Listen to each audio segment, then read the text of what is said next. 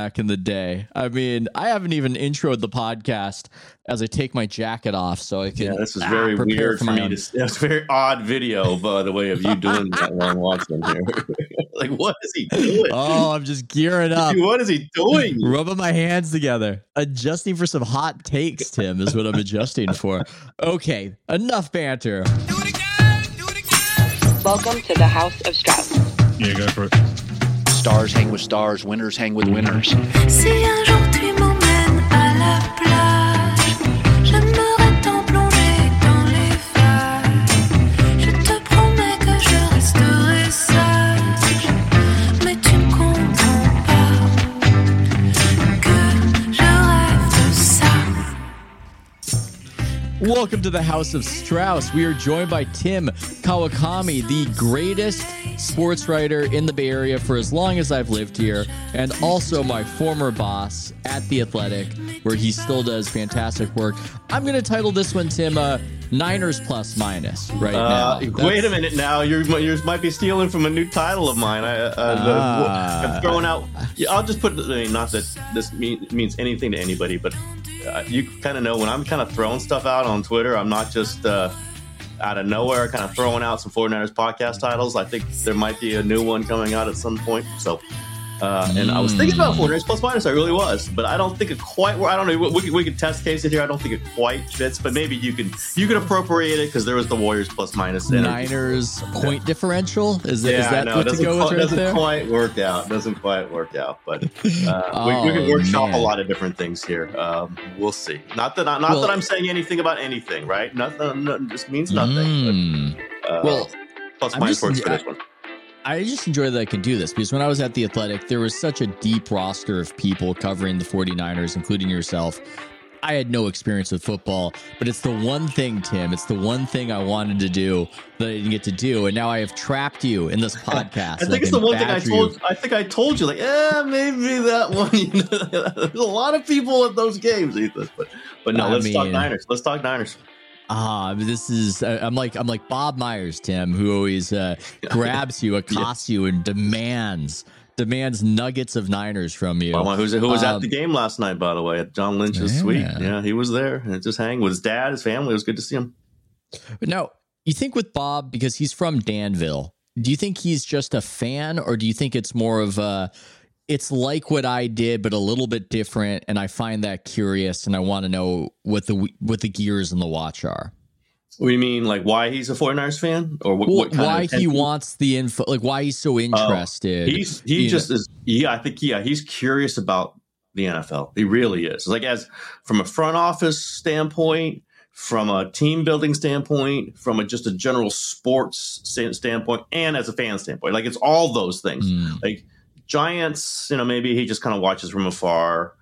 UCLA is obviously maybe the thing that's closest to his heart.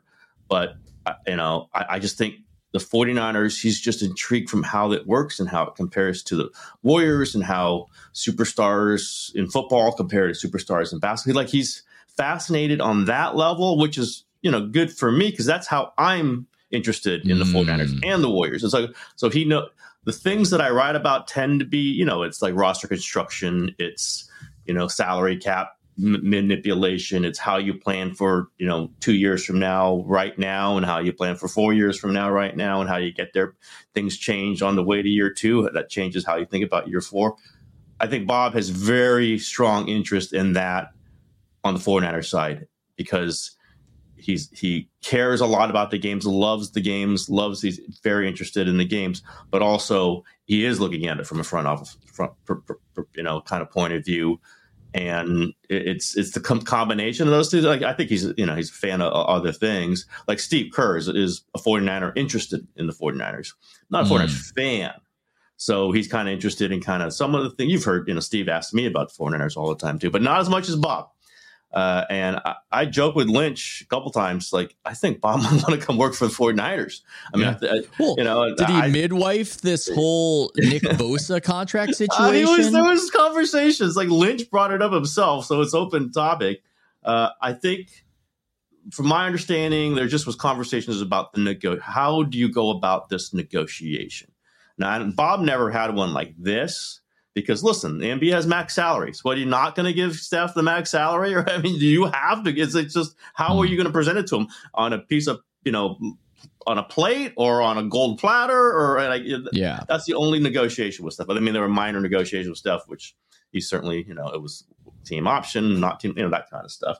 But I think just the way you deal with a superstar in a heated negotiation, my understanding, those were the conversations. And because he's so close to Lynch, because he knows Parag, I think he just met Jed. I saw him chatting with Jed on the sidelines yesterday. Looked like they were just meeting each other, but they had a good talk. I just think it's like the formulation, how when it gets tough over here with this thing, how do you negotiate this category? And what, my interpretation was just kind of the big picture of a hugely intense and important negotiation. Unlike the Myers ever had. Like he's not had a holdout, he's had nothing like that, but he certainly had to deal with people and stars and agents. And I think that's what intrigues and should intrigue a lot of teams in the NBA or wherever about Myers. Is now that he's a free agent. Somebody told me, an NFL person told me this. It was yesterday because we were just saying, hey, there's Bob Myers. He said, I said, I don't know that he could like run a team. And the person said, he wouldn't need to know the sport to run a team. Like you just need the people skills, the negotiation skills, and you learn the sport. And then you know who to put in charge of the stuff that you don't know. Now, I think that's a little bit of an exaggeration, but it's interesting. I was telling this person, NFL person, that it's interesting for me to talk through these things from the scope of Bob Myers, because people understand my take on Bob and they think I have a pretty good one. I have a pretty good view of him, of what his strengths are, what he's done, the things that happen with the Warriors. So they're kind of filling their cup with what I know about Bob, and they're asking me to translate their situation through what they view Bob. It's an interesting way for me to look at other teams. I'll put it that way.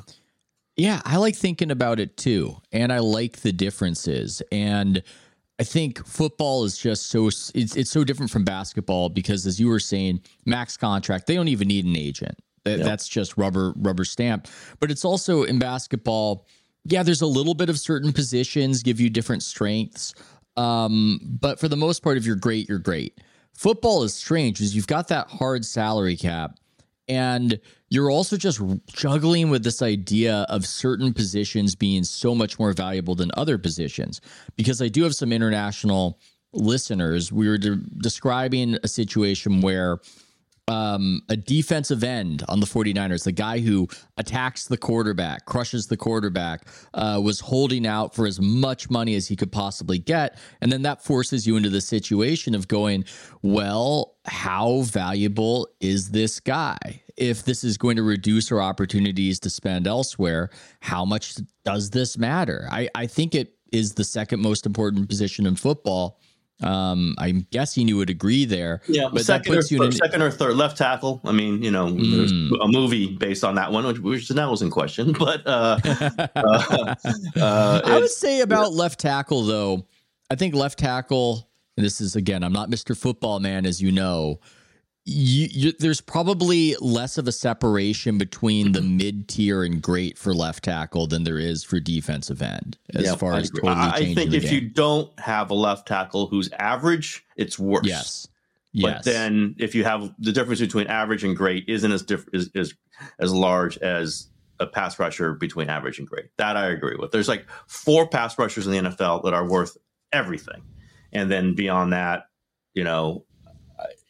you've got probably 25 really good ones, and I don't think you have 25 really good left tackles. So the difference, you're right. Once you get one, if you get one though, you absolutely want one. It is the interesting way. Shanahan and Lynch, it's never really been detailed. They don't want to talk through it, but they have this valuing of positions. They do have this. Like when they were hired, Jed York and Parag Marathe, executives, gave them this like board and allocate your resources where you think the position should be allocated. Like, where do you think the greatest amount of money should be allocated to what position? And they both said defensive line. That's one of the reasons why I respect Shanahan. I just respect offensive coaches in generally who respect defense. I've covered some really good offensive coordinators. They don't think about defense, or they don't talk to defensive players. They don't have the respect of defensive players. Shanahan, Jim Harbaugh was another one who absolutely does. Shanahan absolutely he worries about defensive players. He cares about them because they crush his offense sometimes. So he and John Lynch is a defensive player, a Hall of Fame safety, and won Super Bowl with the Tampa Bay Buccaneers, one of the greatest defenses of all time. They both put all, the majority of the resources or the most resources we should have any position on defensive line. And after that, I'm not sure because the Shanahans have not paid tons for offensive linemen in the past. But again, the best one is what matters. So you don't generally put a lot of money in offensive line. You think you can coach it, but the best one is the premium value.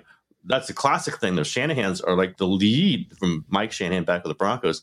Their running backs are replaceable. You can just keep churning through running backs because so many come out every year. They burn out so swiftly. So the worst thing you can do is pay a fourth-year running back $20 million, screw up the balance of your cap, and then he gets hurt or gets bad in year 5 and you're done.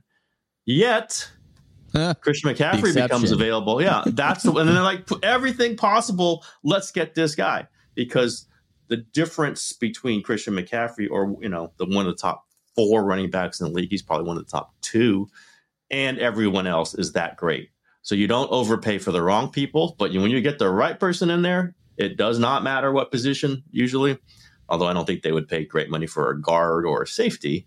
But even the position where it's, all off season was talking about how the running back position has been unfairly limited in their earning powers. And I understand a lot of it. I understand why the player, running backs are frustrated, but the 49ers come from the family that has kind of devalued running backs the most.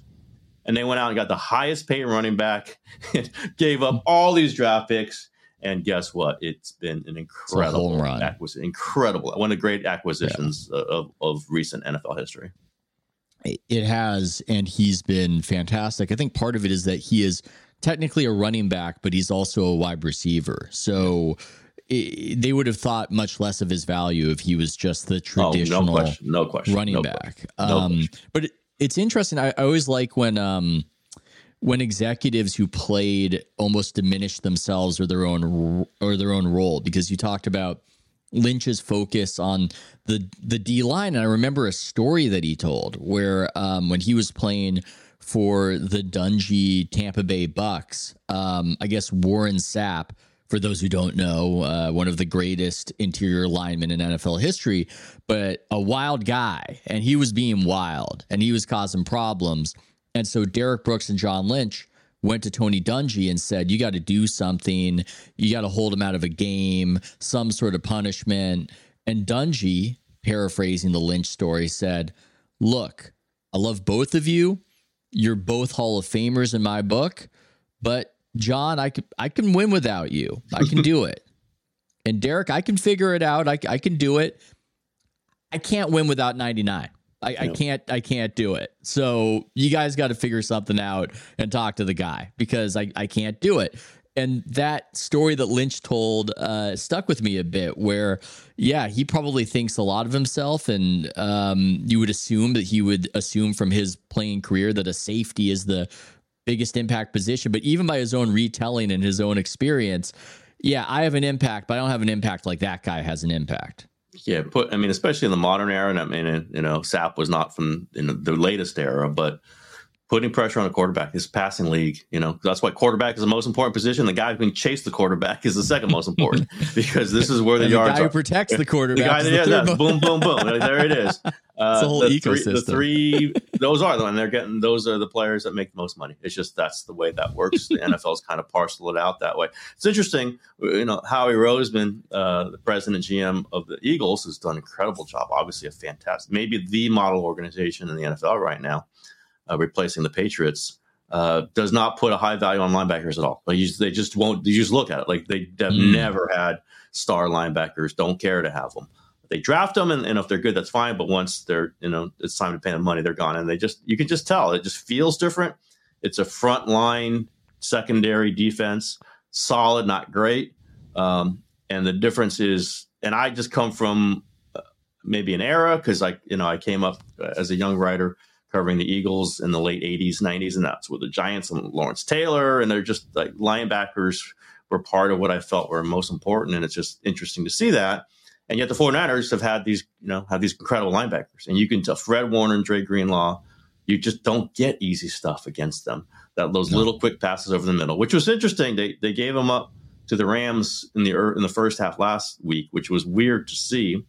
But the 49ers have this tradition going back to a previous administration. Patrick Willis and Navarro Bowman and Vic Fangio is someone I'm pretty close to. I've covered a lot. Now the defensive coordinator of the Miami Dolphins.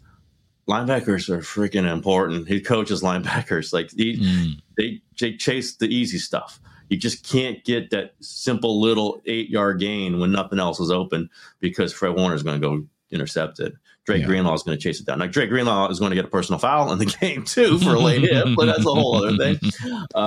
It's just the way these teams view and it gets altered along the way. I'm sure if you told Howie Roseman, we'll give you, Fred Warner right now, he's not going to say no, but it's just the emphasis of it. The smartest teams have to think this way. And you see the dumb teams, you can just see dumb teams that change their allocations and don't really have an idea. You can just, the Chicago Bears, like they're just haphazard on, we want this guy now, but wait, we got to change this and get rid of these two guys and get this guy over here. You go, it doesn't make sense. Like what you're doing, there's no structure to it. 49ers have messed up. Obviously, we can talk about the Trey Lance thing, but there was a structure to it. There was a thought process to it. I agreed with it at the time. It did not turn out well. They got lucky by getting Brock Purdy a year later, last pick in the draft. If they don't have him, there's a whole different conversation. But at least there was like, here's the stages that we're building. Here's where we're going to, and we want to do it this way. And this is how we're going to do it. And that is something that I recognize with the 49ers. And I think it's big picture. If you just like, piece by piece, by move, by move, by move. This is how they've gotten to where they are right now.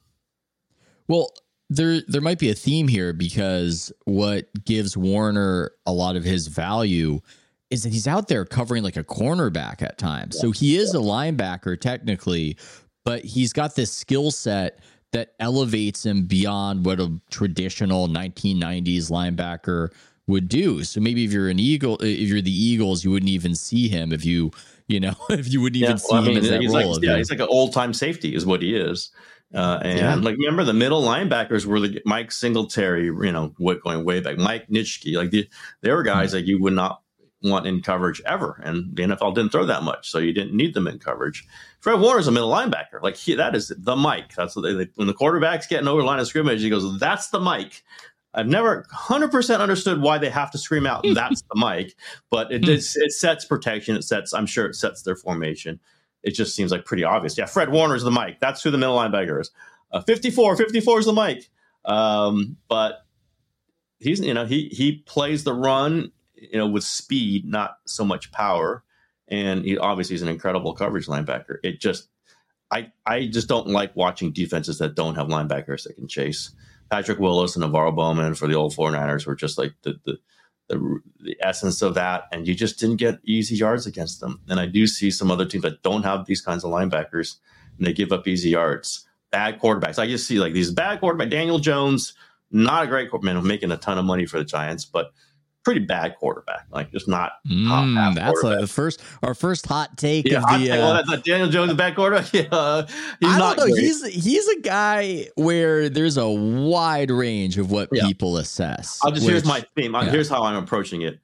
He can beat bad defenses like that. He can get yards and he can beat bad defenses. You put him against a structured, fast defense, he looks like he looked last night. Now Thursday night game, weird, but he got destroyed by the Cowboys. Like there's a line there, and if I'm a defensive coordinator, or if I'm a freaking head coach who has a defensive coordinator, I'm saying we have to design a defense where these crappy quarterbacks can't beat us. The great ones are going to do whatever. Like what are you going to do against the great Jalen Hurts and Joe Burrow and Patrick Mahomes and all that? You want to be as competitive as you can against those guys, and you want to try to make them and force them into mistakes. Sometimes they're going to beat you, like they've beaten the 49ers. But you can't let the crappy quarterbacks beat you. And again, from when I covered Fangio, this is just lined into me. And Buddy Ryan with the Eagles was a similar thing.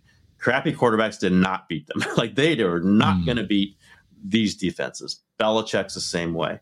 And I just, Daniel Jones feels like right on the line of that kind of quarterback. You play bad defense, you give him easy outs. You can't play the run, can't play his run, then you're going to lose. And if you can, you're going to win. It just seems like that's such a line of demarcation to me. And I think linebackers, to me, now Howie Roseman's proven me wrong. I'm not saying I'm smarter than Howie Roseman. He's freaking amazing. But it just feels like Patrick Willis made sure that some crap quarterback wasn't going to beat the Harbaugh 49ers.